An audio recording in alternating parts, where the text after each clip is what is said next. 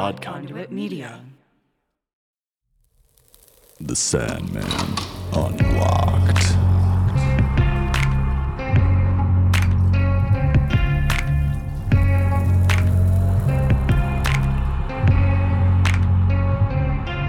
Hello, dreamers, and welcome to another episode of The Sandman Unlocked. I'm one of your co-hosts, Sean, and I'm thrilled you're joining us for our breakdown of The Sandman Issue 5, Passengers. I'm joined by my two superhuman co-hosts, Ben. Hey. And Ashley. Hello. On each episode, we'll be deconstructing that issue into 6 separate sections. First, we do the rundown, where we let you know who created the issue, and the catch-up to be sure you know where we are in the story. Next, we'll do the breakdown. This gives you a synopsis of that week's issue, and we follow that up with the deep dive when we really get into everything that happens. In our last 2 sections, we'll discuss our favorite panel and non-Morpheus character. And today, my little dreamies, we are joined once again by Alan Mowers and Kyle Stainbrook of the Min Max podcast. Welcome, gentlemen. Hello. Thank you for having us once again. Yes, so great to have you back on the pod. Thanks for having us back. Yeah, absolutely. Welcome. For those of you that missed last week's episode, Alan is co-host and producer of the Min Max podcast, where he, Ashley, and Kyle explore the intersection of gaming, nerd culture, and theology. Professionally, he has spent the last 10 years in media production and marketing, is currently serving as creative director for 3 companies in the internet marketing space. And Kyle also graces us with his presence once again. As a reminder, he is co-host on the Min-Max podcast, a deep lover of the social sciences, and an amateur folklorist in his free time. So there you have it. 6 sections to get through, so let's get going. Ashley, over to you for the rundown. Yes, okay, so writing by Neil Gaiman, no shock. Penciling by Sam Keith. Cover art by Dave McKean. Inking by Malcolm Jones III, so no Mike Dringenberg this time. When I finally got his name down, they changed it on me. Coloring by Daniel Vazzo. Lettering by Todd Klein. Assistant editing by Art Young. And editing by Karen Berger. Mr. Miracle created by Jack Kirby. Thanks, Ashley. So for the catch-up, Dream has successfully acquired 2 of his 3 stolen items from when he was imprisoned. His sand pouch was retrieved with the help of the warlock John Constantine, and Dream has just won his helm back after defeating the demon Karanzan, playing the world's oldest game in hell. He is now on his way to get his last item, the Dream Ruby.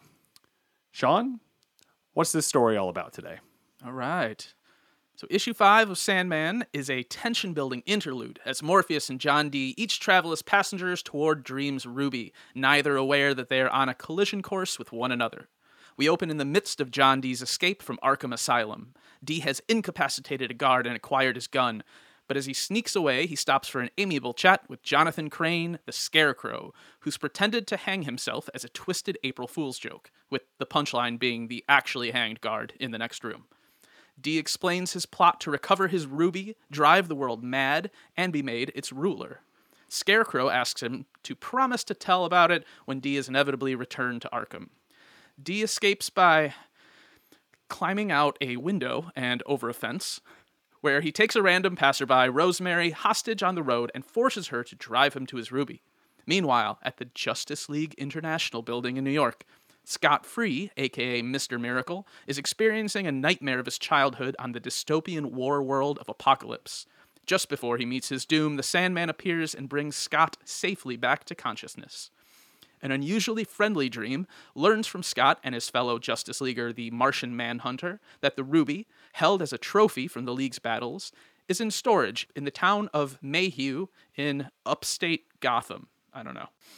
Anyway, Morpheus appears to the Manhunter in the form of a big floating head, Lazoril, the Martian version of Dream, and it's pretty dang cool. Back on the road with John and Rosemary, John very succinctly explains his origins as the corny Silver Age supervillain Dr. Destiny. He explains how he manipulated the makeup of the Ruby to make it both responsive only to him and as a tool to power his machines before his ability to dream was taken from him and he was locked away in Arkham. Throughout the encounter, Rosemary is increasingly sympathetic toward John, who generally seems a bit confused and out of touch, but mostly harmless, even offering him a coat of her husband's. Back in the dream world, Morpheus hitches a ride through the minds of dreamers as he zeroes in on the storage unit in Mayhew. He arrives before John and finds the ruby, but when he tries to use it, the ruby reacts, releasing a powerful and painful burst of energy that leaves the Sandman curled up on the floor and unconscious. Outside, our parallel stories finally converge as Rosemary and John arrive at the warehouse. Before he goes inside, John callously shoots Rosemary, who had shown him only kindness, point blank with his stolen pistol. Unconcerned with the unconscious body of the Dream King, John Dee claims his ruby at last, and as the issue ends, John enters a diner where he orders coffee to wait, as he puts it, for the end of the world. All right, so I got to leave the coffin behind. I got to sidestep the knives, leap through the flames, not be there when the bomb goes off, make sure that when the floor vanishes, I don't fall into the acid pit. When I'm all done, I just have to say my name. Wait, what's my name? Oh, I got to go look it up. I'll be right back. Ben and Ava had the perfect life Do you want me to drive? No, I'll be all right. I'm not due for another month. until they had a tragic accident. Now they're on a road trip to reconnect. It's been 5 months. They stop at a bed and breakfast owned by Martha and Dennis Newman. Oh, well, hello there. Dennis, we've got guests. Martha, where's supper? Who have no intentions of letting them leave. Did you hear that? Yeah, sounds like someone fell.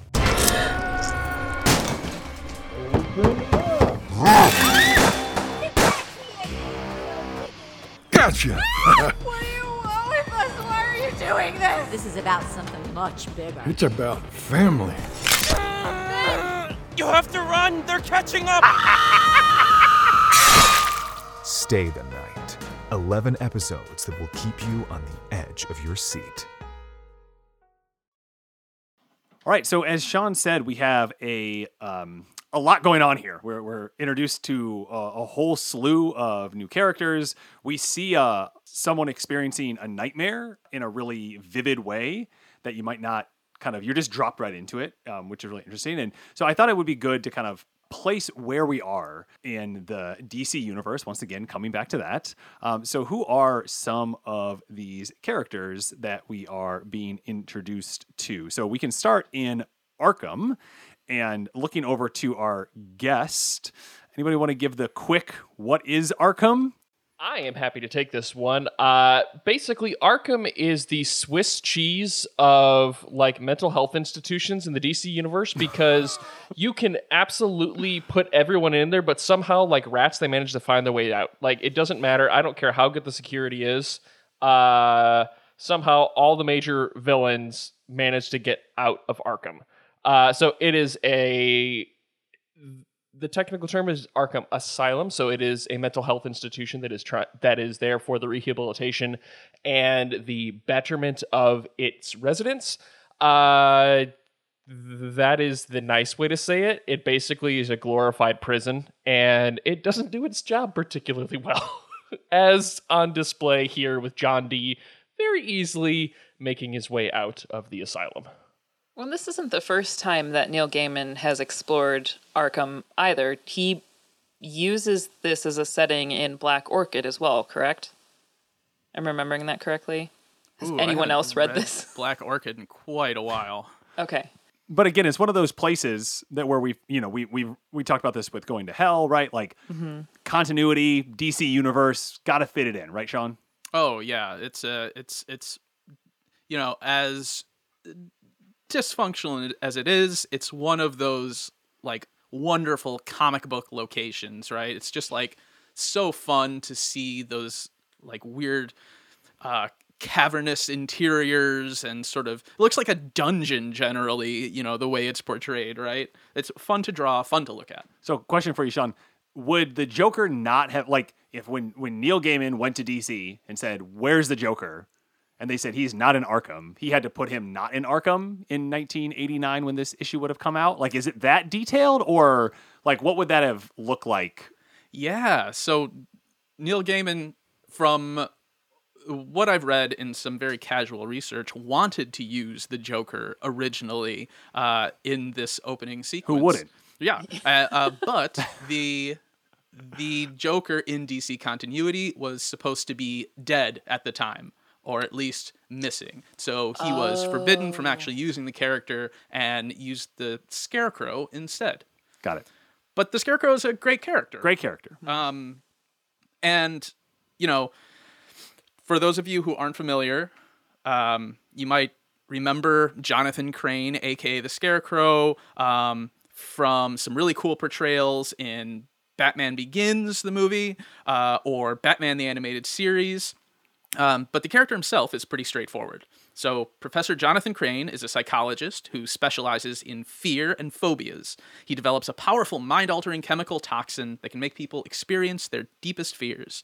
His professional interests become an obsession, and he begins to experiment in more and more extreme ways, eventually losing his university position and turning to a life of crime to fund his research. And he's a pretty, like, one-note character overall, right? Like, he's got this long history in comics. Like, he was created by the original Batman creative team of Bill Finger and Bob Kane, all the way back in 1941.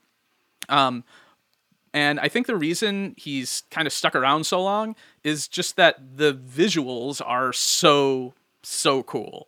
You know, he's got that long, angular body, sort of like demonic scarecrow costume, and of course, like the hallucinatory effect of the fear toxin portrayed on the page leaves a lot of room for artists to go wild. And so I think, like, even though this character has never really changed or grown or become more complex in 80 years of stories, he's still a top tier Batman villain for the design potential alone. Amazing. And then we also see three other characters, right? We have this granny person. Oh yeah. We have Martian Manhunter, and then we have Scott Free as well. So we're seeing a lot of DC, a lot of things being pulled in here. Really, really cool, and some things that you may be familiar with seeing those in some of the movies. We've seen Martian Manhunter in a movie at some point. So these are recurring characters that happen frequently in a lot of DC comics, movies, and are generally well known. Yeah, definitely. Martian Manhunter, I think he had like a little cameo in the Snyder cut of the Justice League movie. Yeah. Right? I've always liked him a lot.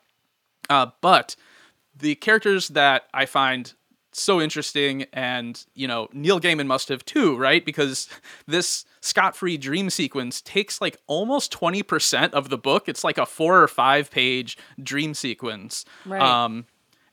And it's you can see that he has sort of enthusiasm for the character and the scenario, and I think that's warranted. So if you'd like to know a little bit more about Scott Free, I can't explain that now. I will try to make it succinct because there's so much there, but essentially they are part of the work that Jack Kirby created when he came to DC in the 70s. So like in our last episode, we talked about Etrigan the Demon, created by Jack Kirby. He also created this entire mythology of this war between two immortal races, the new gods of New Genesis, and then the sort of evil gods of the world of Apocalypse. And it's a little on the nose. Yes, yeah. So that's one of like Kirby's obsessions. Are these big cosmic conflicts, right? And of course, even though you have like this one like utopian community and this one like very dystopian community, it becomes more complicated in the portrayal of the actual characters. Like, for instance, so these two worlds are at war for eons upon eons. They come to like a tentative sort of stalemate, but to cement the peace, the leaders of both of these worlds, Highfather on New Genesis and Darkseid on Apocalypse, agree to an exchange of prisoners. So each of them gives over one of their own children. And Scott Free, the son of Highfather, goes to live on the world of apocalypse. No. And yes. And Orion, Darkseid's son, goes to live on New Genesis. So Orion eventually like turns against his father, and he's a decent guy. He's got some anger issues, but he's overall a decent guy. Scott Free is raised and basically tortured throughout his entire upbringing on the war world of Apocalypse, right? He's raised in Granny Goodness's orphanage, who we see here in this book. Granny Goodness, just one of the creepiest characters you could possibly imagine, because she's this figure who speaks in a lot of sort of flowery language of love and things like that, but she will straight up like torture people all the time. And for like Scott Free and his wife Big Barda, who was also there on Apocalypse. They later escaped together and got married. But this is like the only sort of mother figure they have. So this conflict of like kind of wanting her approval, but understanding that she's awful sort of carries through the stories. Scott Free becomes escapes Apocalypse, moves to Earth, becomes a super escape artist, and generally just wants to live a sort of like normal life with his wife and kind of just hang out. But occasionally he gets pulled into this like sort of intergalactic war between his planets. So yeah, really interesting character. Great stuff by Jack Kirby. You can see in the art here that Sam Keith really put in some Kirby elements. You know, that sort of bizarre machinery that you see with the sort of flowing shapes and this really futuristic sort of metallic figures, that broad flat face of Granny Goodness. This is all like sort of Kirby style art, which I really appreciated seeing in here. Kyle, just trying to think through, you know, this like trope, right, of like a prisoner exchange swap, you know, that kind of thing. Something that I feel like you see something continual like that, right? Being raised by like the enemy feels like one of those things that folks generally like come back to in stories, you know, throughout the ages. Is that something that you've kind of seen in your folklore studies? You know, as far as like a prisoner swap type of thing, not really. But it is very common in especially like in Scottish folklore and Celtic folklore, the whole being kidnapped by fairies thing, right? Okay. Like that's a very normal storytelling device, and there's just tons and tons of stories in which main character of the story goes into something, maybe kind of pokes into something that they're curious about that maybe they shouldn't be, or a lot of the times music plays an integral role. So they'll go and it'll be a really talented fiddler, for example, who is just out playing, and then all of a sudden they disappear and they basically have been kidnapped by fairies, and they go and they play all night at this huge party for the fairies. And the next thing they know, they wake up back in the mortal world, only it's 100 years later, and everybody has assumed they've been dead this whole time, right? So I would say, at least in the realm of Scottish folklore, that's probably the closest equivalent. I'm trying to think of any other stories where that type of like prisoner exchange trope comes in. If I can, I can do a quick jump in there, Kyle, because I actually have one. Give me 1 second. I'm actually going to grab the book that I'm referencing. Cool. Yeah. Oh, Ashley, he's getting real nerdy over there. He's I know, getting I'm books. proud of him. I'm proud of him. This is what we want. I know I might be really upset that he might be beating me at my own game right now. So, Ashley, thinking about the comic book and how it's laid out, just all of a sudden, you just go from D and you're just like dropped right into like there's a little boy, and the art looks different, and there's a different, and like, what was your initial kind of read through of that and what you were trying to figure out where you were? It really threw me off the first time I ever read this issue, because I couldn't understand what the relationship was. And all I could parse out was, okay, well, Dream knows everybody pretty intimately, because by virtue of the way he interacts with their worlds and their imaginations. So it's got to be, we already understand that there are alternate realities, there are different worlds, etc. So we must be in space somewhere. But I had no clue who Scott Free was. I just knew I was terrified for him. So then, you know, later getting some closure, a little bit of closure as to, okay, he made it out okay, and he's real, quote unquote, in this world, and functioning properly. I didn't have any context until, Sean started to give us some. So this has been a personal closure adventure for me, because I had never read any comics where Apocalypse or Scott Free had ever come up. So this is great. This is really helpful.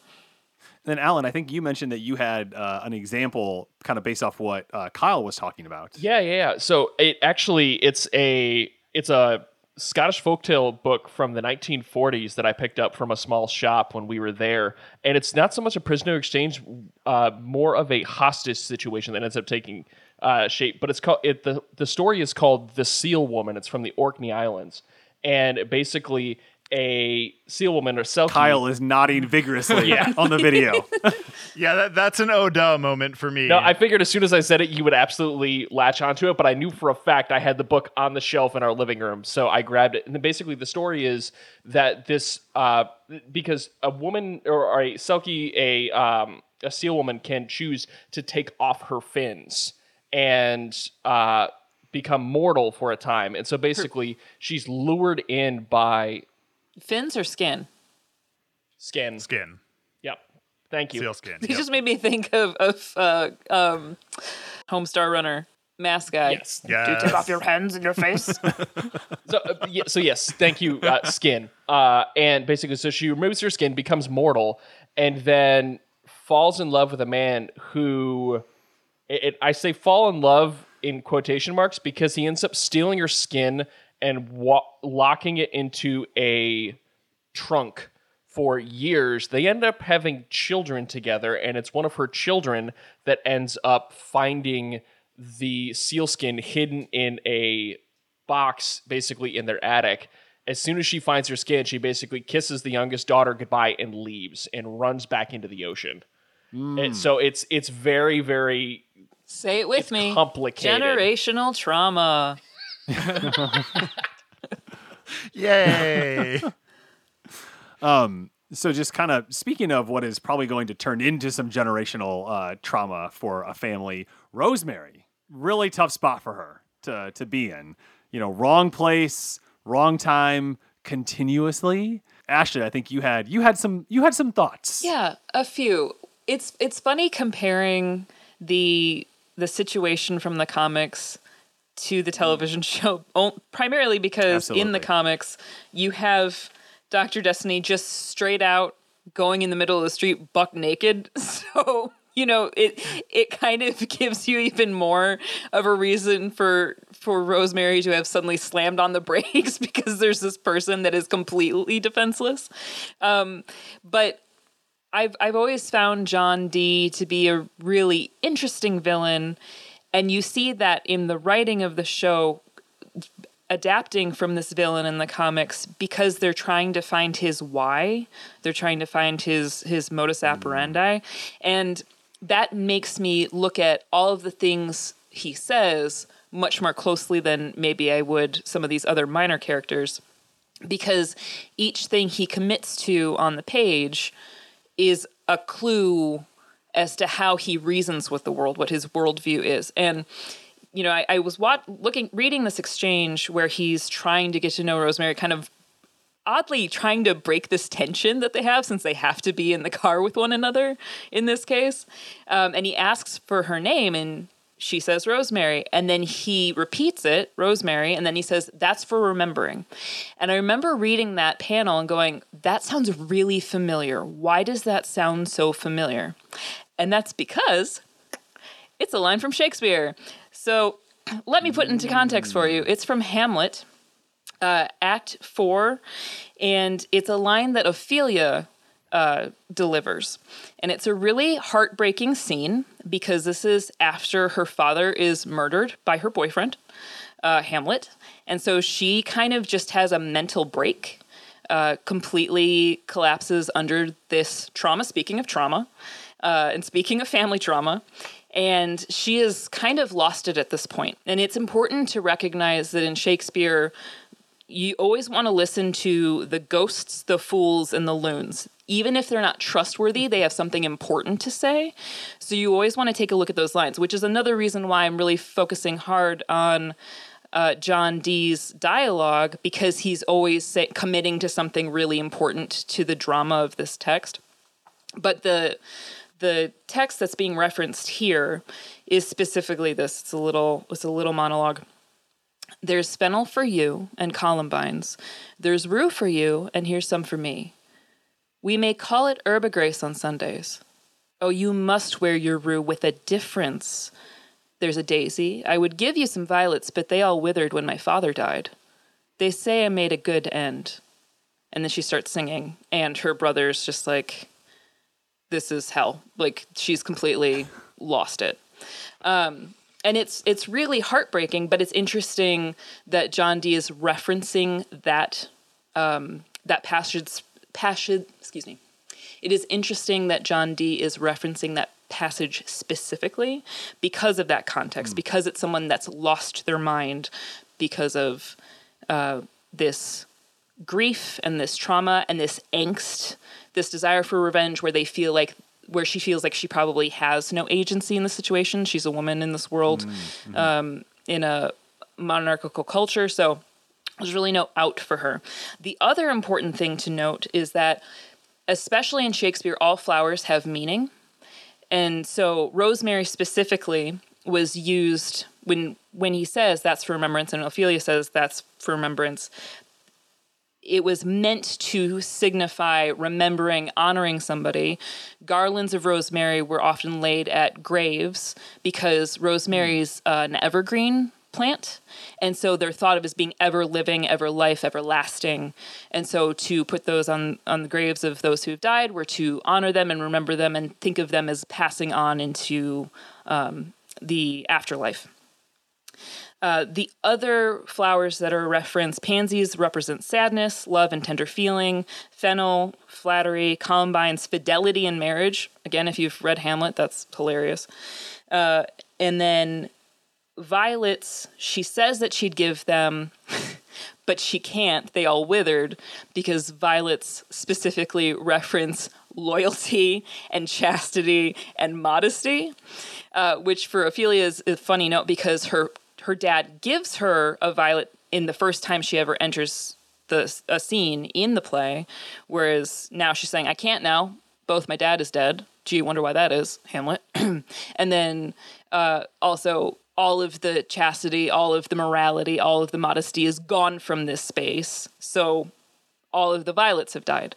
So we see a lot of parallels between a character that has kind of lost all hope and John Dee, who kind of wants to take over because he in some ways has lost all hope, which I find really interesting. Also interesting, rosemary specifically was worn by Greek scholars to help them remember what they've studied for academic exams. So there's the scholarship angle as well, which you don't want to read too much into it, but I just find it to be a funny coincidence, as John Dee was a scholar, was an academic. So that's just a fun little tidbit about flowers and their significance. So anytime in literature, especially written by somebody like Neil Gaiman, who does his research, who does his homework, definitely look up what the meanings are because they often attribute to the story being told specifically. Would have been much less harmful if John Dee had just at the end of their ride been like, get thee to a nunnery instead of like shooting her, you know? Right? No, exactly. And that's just, I just find it so funny. He would be familiar when it comes to any of the Shakespeare plays. One, a tragedy. Two, Hamlet, of course, one of the most dramatic, most angsty. And so another thing that we see in kind of that same section is even more kind of little tiny things, right? That we can kind of like pull the threads out on. And so I know one of the things, Ashley, that you had brought up is this reference to zombie wolf. Yeah. And I see chuckles from the entirety of the Min-Max crew that are joining us today. So, do you want to enlighten us on what you're pulling on here? I'm excited about this one. Well, and Sean had it right on the nose when we were writing up our notes for this episode, because this one was new for me. It was just upon this third reading, I noticed it on the sign. So the panel right below the panel where he's talking about Rosemary, you see a sign that they're passing that says Night of the Living Dead, and then it also says plus co-hit Zombie Woof. And I just thought that's such an odd, very specific name for something. Is that a zombie movie I'm not familiar with? I'm very familiar with Night of the Living Dead, but what is this reference? So this was new information for me as well. Zombie Woof, which I'm sure most of the people on this podcast know already, is a Frank Zappa song. And it's so fitting for this specific set of panels because if you listen to the song, it is very creepy sounding. It's incredibly creepy sounding. It's a very creepy vocal tone, constant use of wah pedal to make it sound really psychedelic and unsettling, and it puts you on edge the entire time. So I strongly suggest that if you reread this issue, put this song on repeat, and it will set the tone for the reading the entire time. It is so stressful. And on top of that, if you read the lyrics, and I'll read a few of them, they fit perfectly. So you know they knew what they were doing. I'll just start from the top. I'll read. 300 years ago, I thought I might get some sleep. I stretched myself out on an antique bed, and my spirit did a midnight creep. You know I'll never sleep no more. It seemed to me that it just ain't wise. Did you ever wake up in the morning with a zombie woof behind your eyes? Just about as evil as you could be. I'm the zombie woof. I'm the creature all the ladies been talking about. And it goes on talking about how evil he is and all these evil things he's going to do. Also compares himself to the boogeyman. So it's just, again, perfect for the specific set of circumstances that John Dee has placed himself in and probably, poor Rosemary is experiencing right now. It's just a fun detail. Yeah, and a great song. I feel like that was one of my first favorite Zappa songs. Like when I was growing up, occasionally my dad would just walk in the room and tell me to listen to something, I would never know what it was going to be or what the context was, but he'd just be like, here, listen to Frank Zappa, or here, listen to Lou Reed, and that all worked out pretty well. Yeah, and I think Ashley, you made a good point, right? And this is something that we talk about a lot. These are all purposeful.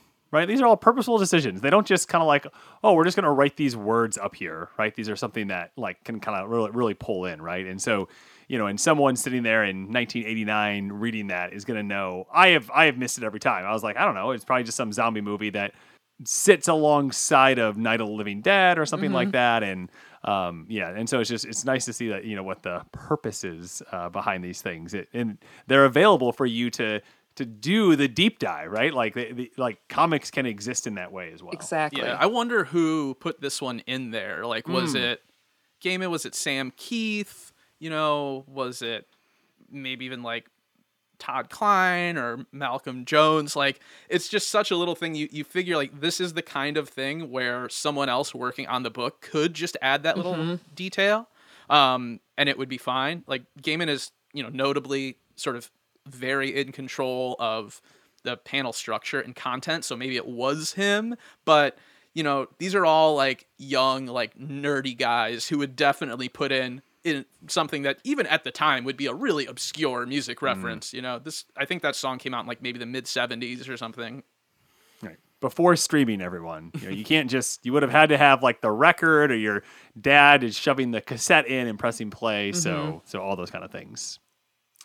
I think this also kind of segues very nicely into looking more at the character of Dee, Dr. Destiny, John, and we have seen him introduced before in the previous episode when when his mother visits him in Arkham, and then we find out his mother dies and leaves him the amulet of protection, which is what allows him to escape Arkham. But yeah, I mean, what is this character, right? And who is he? And there's obviously when the Morpheus is with Scott Free and they're looking through the archives, they find him and it's a very menacing picture you get of him holding that dream ruby, right? Yeah. Have any of you were any of you familiar with this character outside of this context? Very vaguely. Yeah, nothing that I knew about. Yeah, I wasn't really either, but I mean, he was introduced in 1961, Justice League of America 5 by Gardner Fox and Mike Sikowski.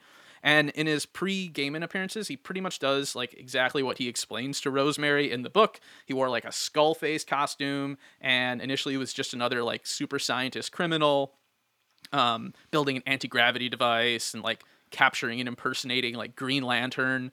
And later he begins to experiment with the manipulation of dreams, which he performs by building machines that were powered by a mysterious crimson ruby. Oh, cool. And then here was like Neil Gaiman's bit of inspiration, because until Sandman, we had no idea who Dr. Destiny really was or what his Materiopticon, where it came from. So it's not until this issue that we really find out it was Dreams Ruby all along. This is one of those little like strokes of geniuses that Neil must have gotten a kick out of, like retroactively fitting Morpheus into established DC continuity, which we know he loves. Right. I would be interested to hear like what you all thought now that you've experienced sort of the character in the comic and you've experienced the character on the screen. Like they're very different. I don't know. I would just like to hear from from the crew here. For instance, Kyle, like what did you kind of think about those differences? Well, I think visually, obviously, that's one of the most noteworthy and first things that you latch onto, right? Is he's much more gruesome. He's much more like the art in the comic books can be so much more soupy, I guess, right? Like some of the characters have a very like liquidy appearance. I love I feel like D is a very, very much fits that mold, right? Where it's just like they take the sort of saggy skin concept to just a whole new level where it just looks like he looks like he's gonna melt at any given moment, right? Yeah, that he has. So I think visually he's right. And so visually, I think he's rather stunning and terrifying in that sense. And I think it's almost more the visual at first than it is the conversation like with Rosemary that really starts to set the tone for who this character is. Whereas like in the show, that conversation between him and Rosemary and our fear for Rosemary's safety really is what sets the tension in that scene. Whereas I feel like a lot of John's disfigurement is more what's kind of setting it up for us in the comic book, because it doesn't feel like it quite carries the same tension. Like you're still worried for Rosemary's safety, and maybe, having come at it from the show first and then the comic book, I'm going at it going, well, it's fine because Rosemary's going to live through this encounter, and then you get to the frame where he kills her and you're like, oh, never mind. Oops. Oh, so you were approaching that for the first time and expected it to go the same way, or? Roughly. I mean, it's so far from my perspective, and I realize I'm not a diehard fan, so other people will be more critical of this than I have. But so far, it seems like it's been a pretty solid and consistent adaptation in terms of following pretty faithfully with the comic book. And so I just kind of expected that seems like such a huge plot point, especially when he gives her the amulet in the show, that I was like, well, that has to be something, right? Like they've got to be pulling from something there.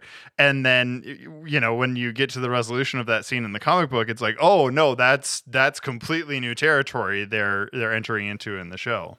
Yeah, definitely. And I kind of like wondered about that change. Like what kind of work is it doing? Why is it necessary or is it extra? Like Alan or Ashley, do you have any thoughts on, Rosemary change in particular?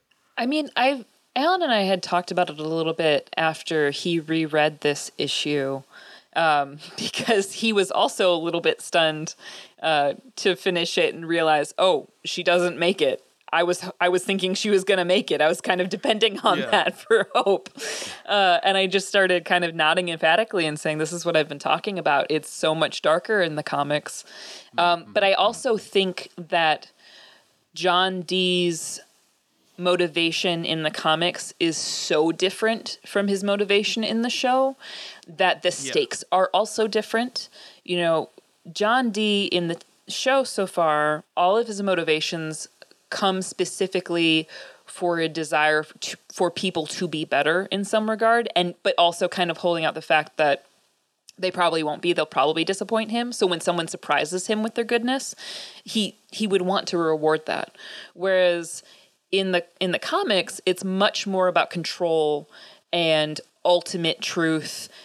I'll get into some of this in my last deep dive portion, but ultimately becoming one with this like ultimate reality and being in control of that because he feels like he could do it better. And who is in his way, who is consistently in the way of other rivalry authority figures? It's Dream every time. Because the imagination has this sort of never-ending scope in this sort of created realm that he will always be in their way in some regard. So he takes that like personally as his, like, he very much inhabits who he is as Dreamlord. Yes. Yeah, exactly. So the outcomes are going to be much more violent because there is no sort of relationship to develop with anybody. It is just entirely about control. And he recognizes that in a lot of ways. Yeah, I was really surprised to find myself like actually preferring the TV version here, you know?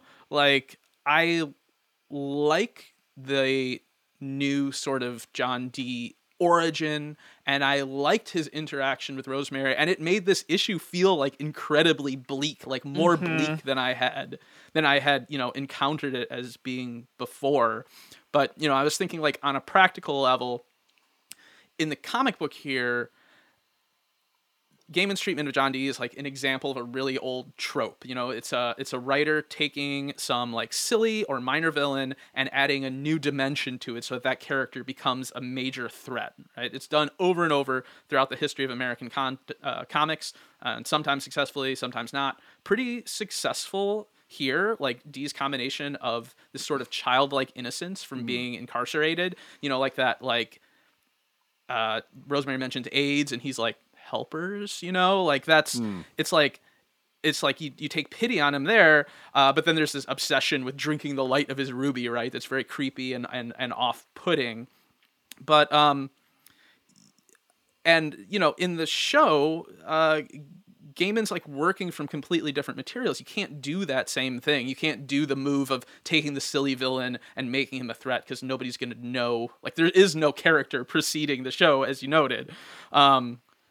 So, you know, I thought constructing the character, remaking this character from whole cloth, right?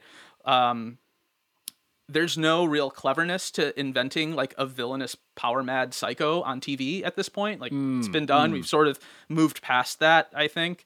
So if we're to find TV's John Dee remarkable, it's got to come from like some other quality, which the show provides in like his acting, his performance, which I've spoken about, you know, enjoying at length, and that combination of unease and compassion we're forced to feel for the character. So yeah, I guess I'm just, you know, congrats Netflix, great job.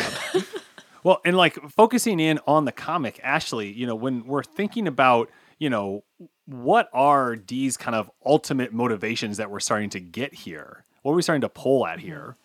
Yeah, so if you turn 2 pages from where I last left off, you know, the Rosemary and the zombie woof, you go past Martian Manhunter and then go to the next scene where he's with Rosemary. He's kind of starting to share the root of a lot of his worldview. And he specifically says, I'm a hermetic philosopher, which is pretty indicative of how he functions and is also a really good clue as to how the apple does not fall far from the tree, despite him emphasizing that he's a scientist. And you can tell that there's some, and maybe I'm reading into this too much, but I interpret some self-consciousness, some anxiety in him referencing that he's a hermetic philosopher and that he's also a scientist. Truly, he's a scientist, because hermetic philosophy is specifically attributed to a synchronistic combination of the Egyptian god Thoth and the Greek god Hermes, named, it's so funny to say out loud, Hermes Trismegistus, which means Hermes the thrice great, who is not a real person. He was made up ultimately, but Hermetic philosophy specifically combines this mysticism of Jewish and Christian faith along with Hellenistic philosophy and Egyptian cultism. He's suiting for Sandman, huh? Right. Exactly. And so Interestingly, the actual historic figure John Dee from the 16th century, who was a noted Welsh mathematician, geographer, occultist, astronomer, astrologer, personal consultant to Queen Elizabeth I, was also fascinated by and devoted to Hermetic philosophy. And there are some critical texts that Hermetic philosophy pulls from, specifically the Corpus Hermeticum, which is a body of work referencing Greek texts. There's 16 books that are set up as dialogues between Hermes Trismegistus and a series of others. Specifically, this conversation between Trismegistus and Nous, or the all-knowing, or God. They also reference God as Pomandres. So this idea of this all being, so not necessarily a person that you communicate with, but just all reality, all scope. The second book or reference is the Emerald Tablet of Hermes Trismegistus, which is a shorter work. This is where we get the phrase "as above, so below." You might have heard that referenced elsewhere, but that's where you get that phrase from. And then there's a third reference, the Kabbalion, which is just the book of Hermetic philosophy, which is a modern text from the 1900s. 3 anonymous authors calling themselves the 3 initiates. And this has a little less clout in the Hermetic philosophical world, but it still references one of the 3 great texts of Hermetic philosophy. And Hermetic philosophy breaks down into 3. Again, you'll see this this pattern of 3s going through the entire structure. The 3 parts of wisdom, quote unquote. We like 3s. Humans like 3s. Yeah, they really like 3s. Again, with 3s. The Hermes Trismegistus, it's the whole thing. So the 3 parts of wisdom that they really focus on: alchemy, so the operation of the sun; astrology, the operation of the moon; and then theurgy, which is the operation of the stars, which focuses specifically on the science or art of divine works, the ultimate goal of which to ultimately become united with higher ideas, higher concepts, higher counterparts in this sort of hierarchy of divine beings that they've created, leading to the attainment of the divine consciousness, which is why you've got, Kabbalists really getting into this. You've got people who are looking for some sort of specific hidden secret knowledge in scripture, trying to gain them access to the all reality.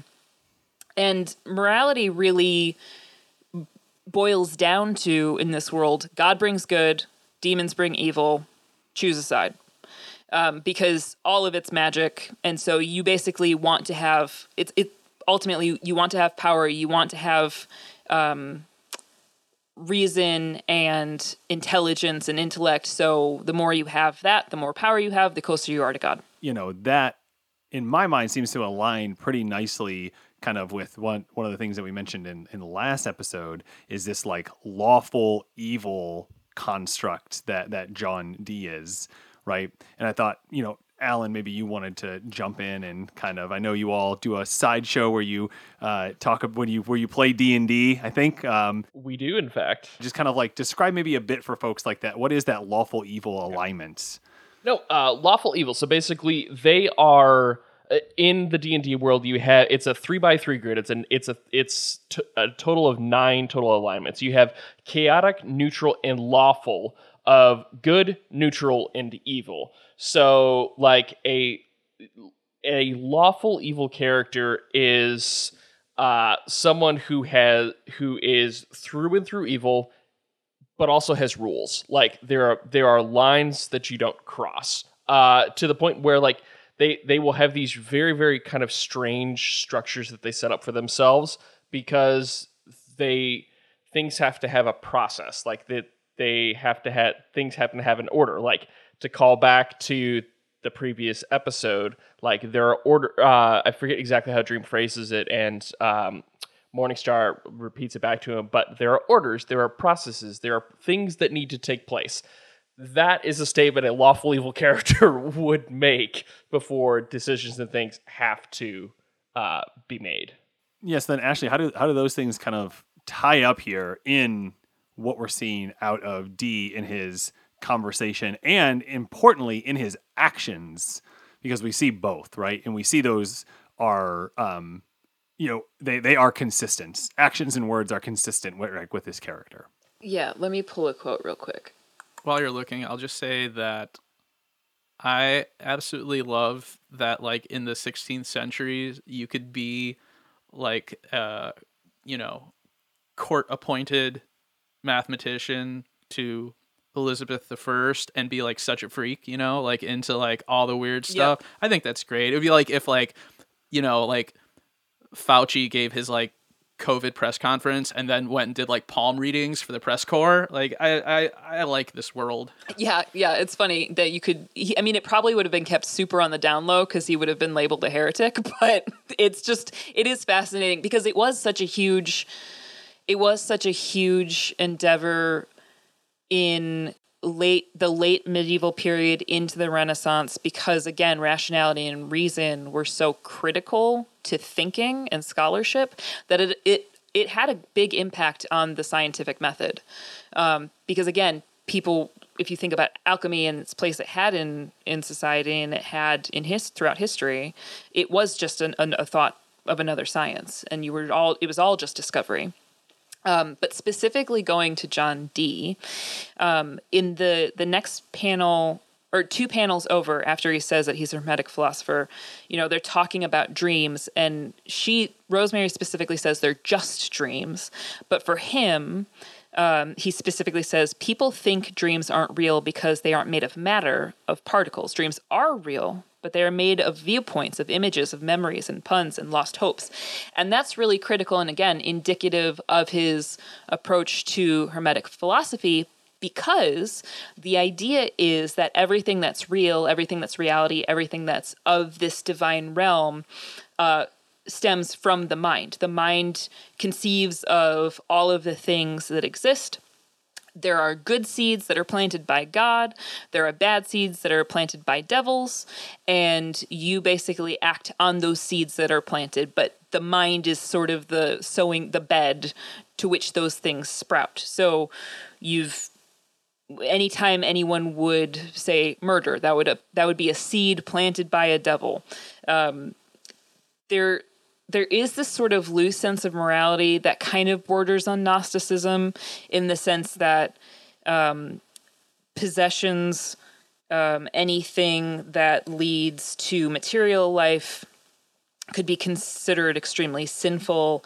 And so that the only thing that offends God are these drives towards the material, towards the pleasures of the body specifically. So that's where you see then John Dee, he clearly doesn't take care of himself. He does not invest in self-care. He's not one of those spa guys, but he is very invested in the mental, the intellectual, and especially anything that dwells within the imagination, which is why he finds dreams so particularly precious, because that's a breeding ground for all the other things he'd like to accomplish. It's just more territory that he can consume and control.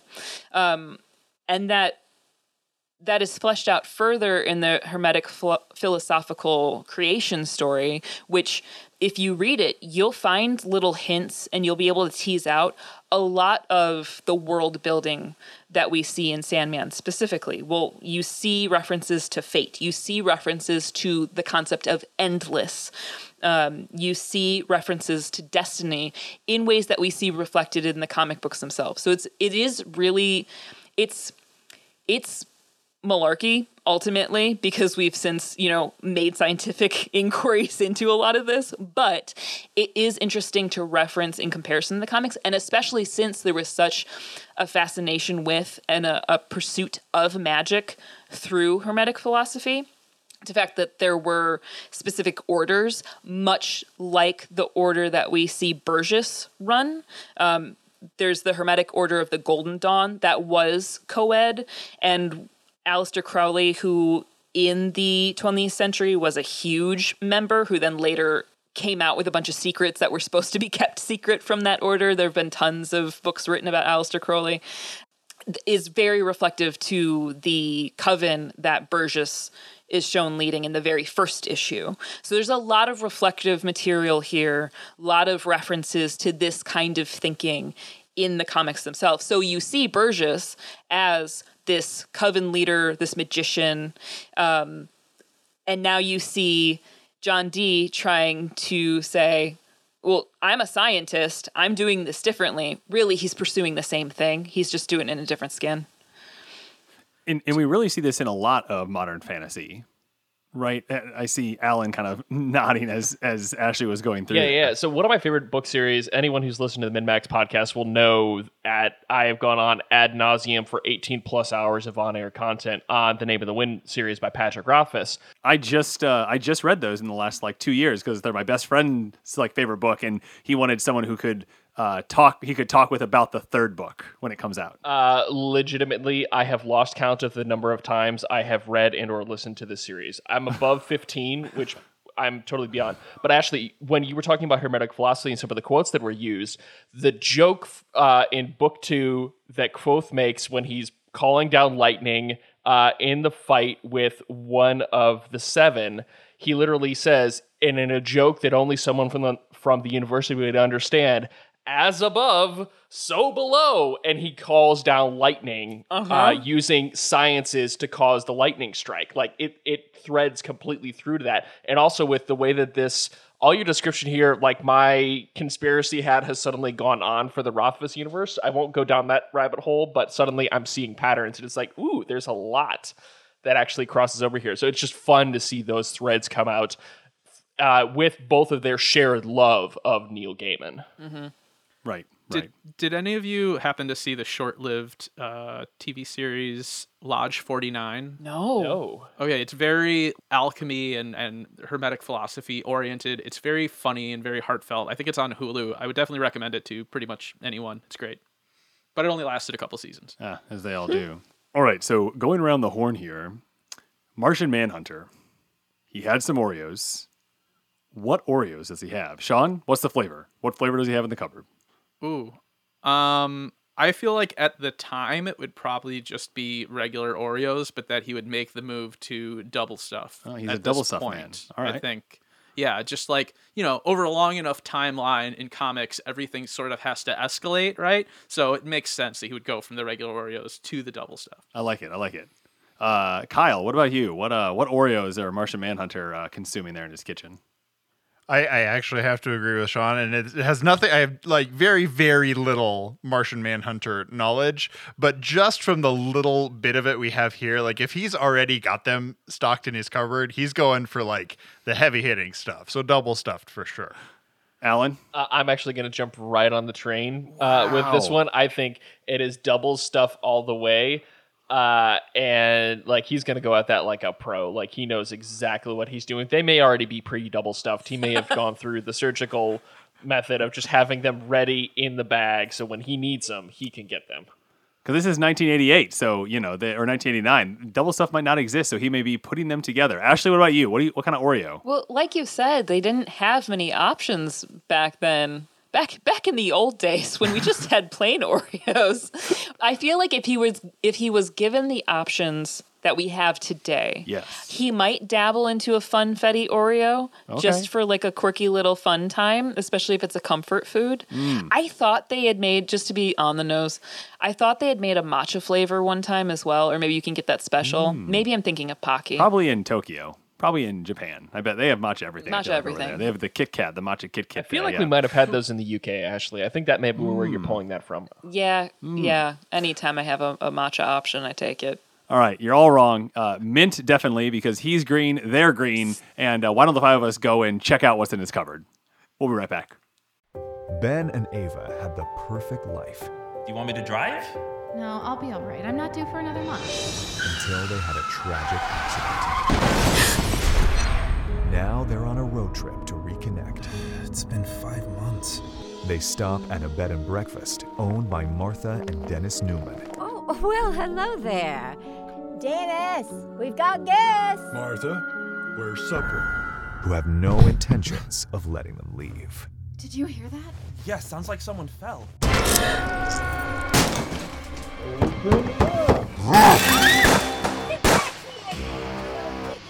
Gotcha. What do you want with us? Why are you doing this? This is about something much bigger. It's about family. You have to run. They're catching up. Stay the night. 11 episodes that will keep you on the edge of your seat.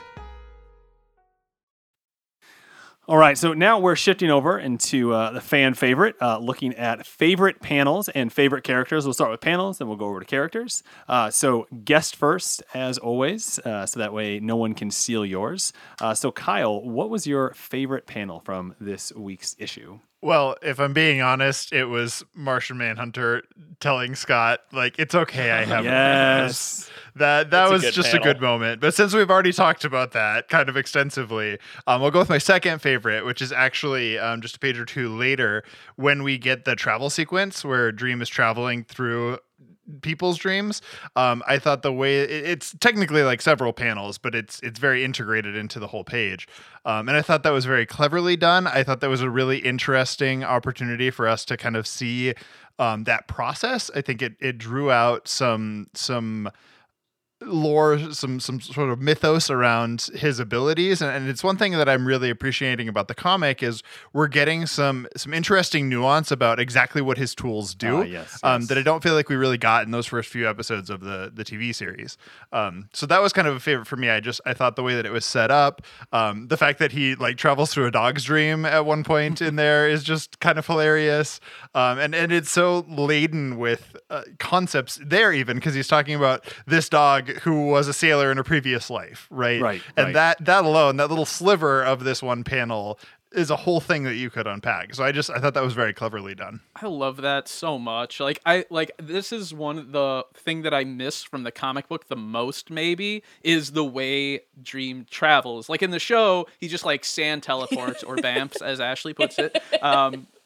But it here, he like actually just like jumps like sleeping mind to sleeping mind across equivalent physical distances in the waking world, right? And he's actually going through their dreams. And it always makes for such a great, a great group of panels or pages or whatever. It's so cool. I miss it from the TV show so much. Well, my guess is that they are probably reserving it because they did an amazing job when he had to collect the items for the fates. Oh, yeah. Yeah. Right? Yeah. And that's when we saw that happen. And so Yeah. my guess, and just, you can think about it from like a TV production standpoint.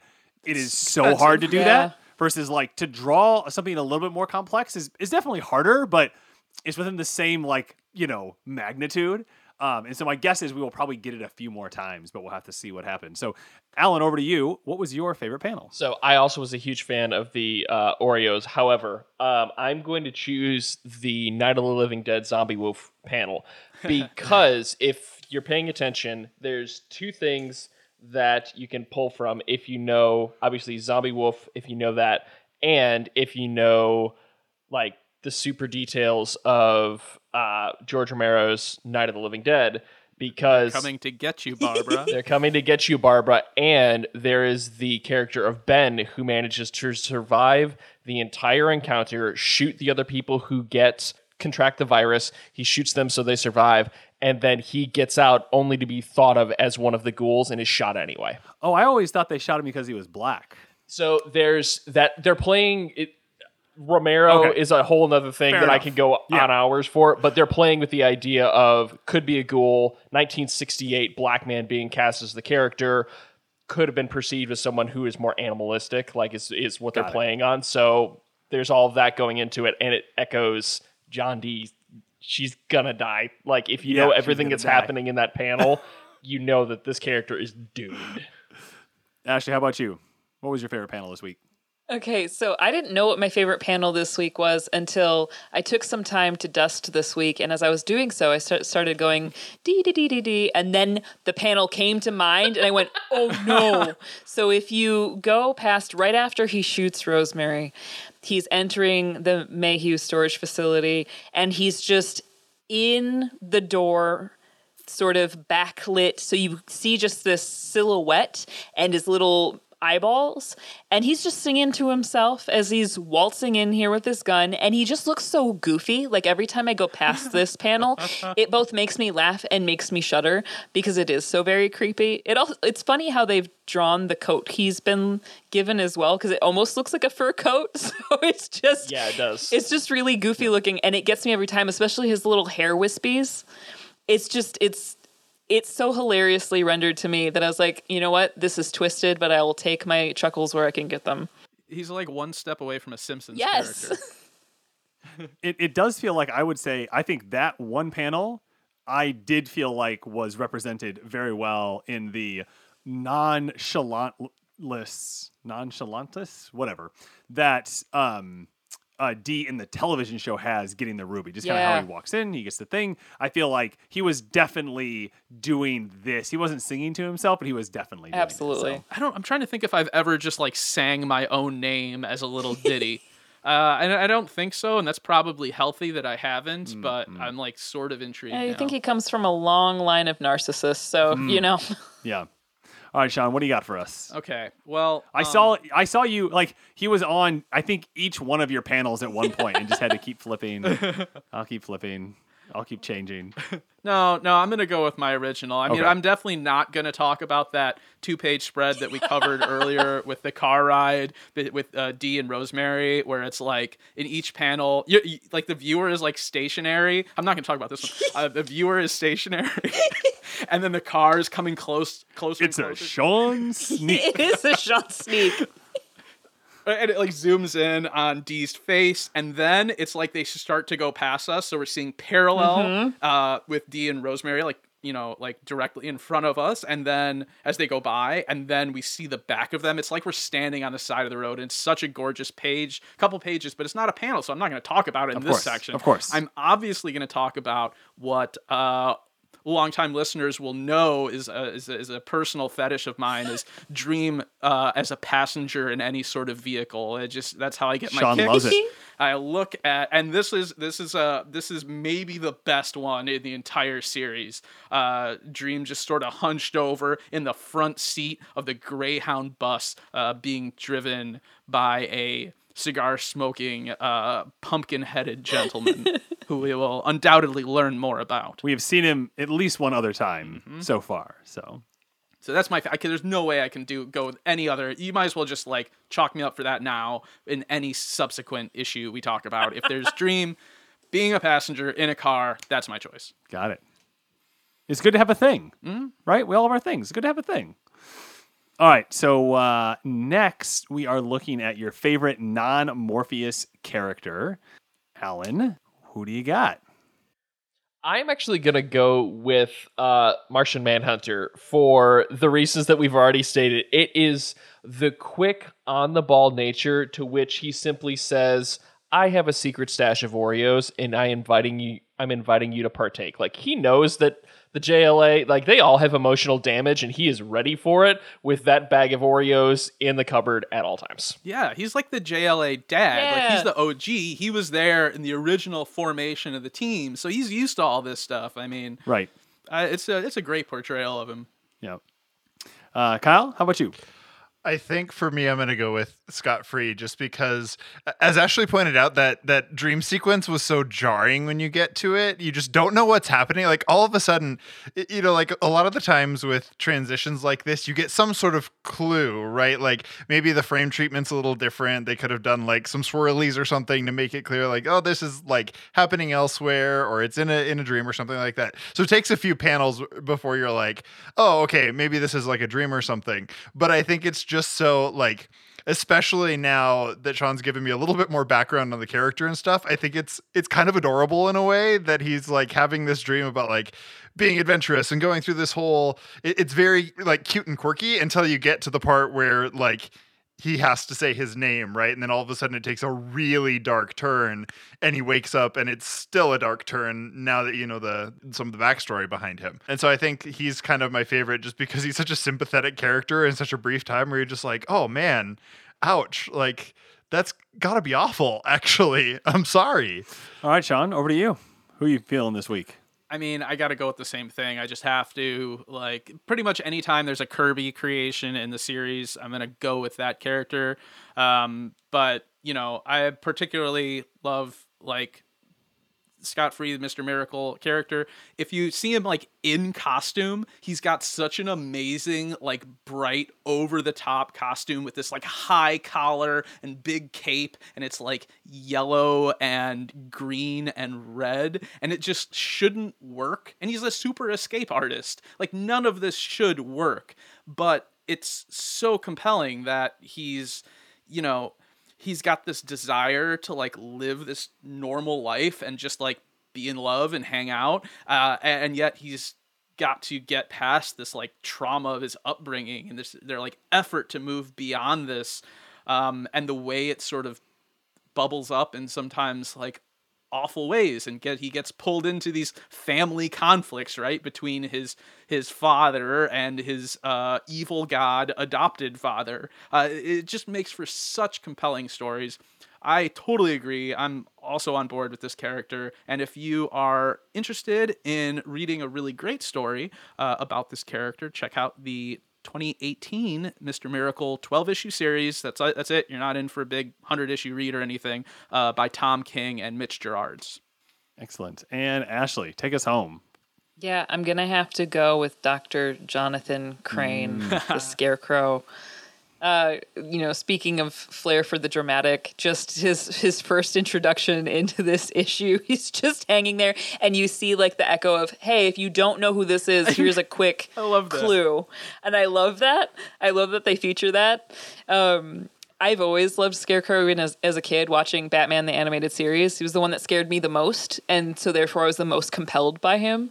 I might have something to do with my mom having studied psychology when she was in college and, poring over all of her psychology books, but I think everyone kind of gets excited about researching phobias, knowing the names for phobias. So the fact that he can just like list those things off, and the fact that he can also call what's going to happen to John Dee without, really having much knowledge as to what his motivations are, what he's going to go. He's like, no, you're going to come back. We know, I've seen this story a million times. You'll be back. Don't you worry. And the fact that he just like very nonchalantly says that that's what's going to happen. Also the fact that he's managed to rig a harness in this asylum to be able to pull off this stage trick is pretty impressive. So resourceful, dramatic, great hair.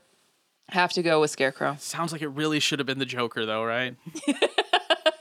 Well, thank you everyone so much for a wonderful discussion of Passengers. We drove into DC Comics with Granny Goodness, Martian Manhunter, the Scarecrow, and Scott Free, aka Mr. Miracle, and attempted to connect it into folklore more broadly. We then jumped over for some quick Billy shakes and the use of the name Rosemary, and some deep appreciation for Frank Zappa and the zombie wolf references that we see. We then got a bit deeper into John Dee, the differences that we see between him in the comics and the TV show, and how we felt like in both places the character is portrayed in a really great way for both of those mediums. Kyle mentioned that being a TV show first watcher, he assumed that Rosemary would live, and that doesn't quite happen, unfortunately. Ashley then gave us a quick primer on Hermetic philosophy and the path that Dee travels trying to be a Hermetic philosopher and scientist. And lastly, we determined for once and for all that Martian Manhunter is certainly a double stuff kind of person. Kyle and Alan, thank you so much for joining us again today. Thank you again. Yeah, thank you again for having us. Yeah, it was fantastic. And Alan, where can folks find y'all on the internets? You can find us at minmaxpod.com, minmaxpod on all of the socials except reddit.com/u/minmaxpodcast. I'm at Alan H. Mowers on Twitter. Kyle's at Stainbrook Kyle, and you all know where to find Ashley at DEE_K. Amazing. Again, thank you so much. Thanks for listening to this episode of The Sandman Unlocked. And remember, never trust the storyteller, only trust the story. Thanks for tuning in to The Sandman Unlocked. an Odd Conduit Media production. You can follow us on Twitter and Instagram at Sandman Unlocked. Join us on Discord as well. Thanks to our show producer, Patrick Childers, and to Lieutenant Headtrip for our theme and incidental music. If you'd like to support us directly, head over to our Patreon. You can follow Ashley on Twitter at DEEDEE_K and on Instagram and TikTok at Ashley Mowers. Find Sean on Twitter at Lon Dogson and find Headtrip everywhere at LT Headtrip. You can get all of this info and more in the show notes. Make sure to follow and subscribe and review us wherever you listen. Until next time, and remember, never trust the storyteller, only trust the story.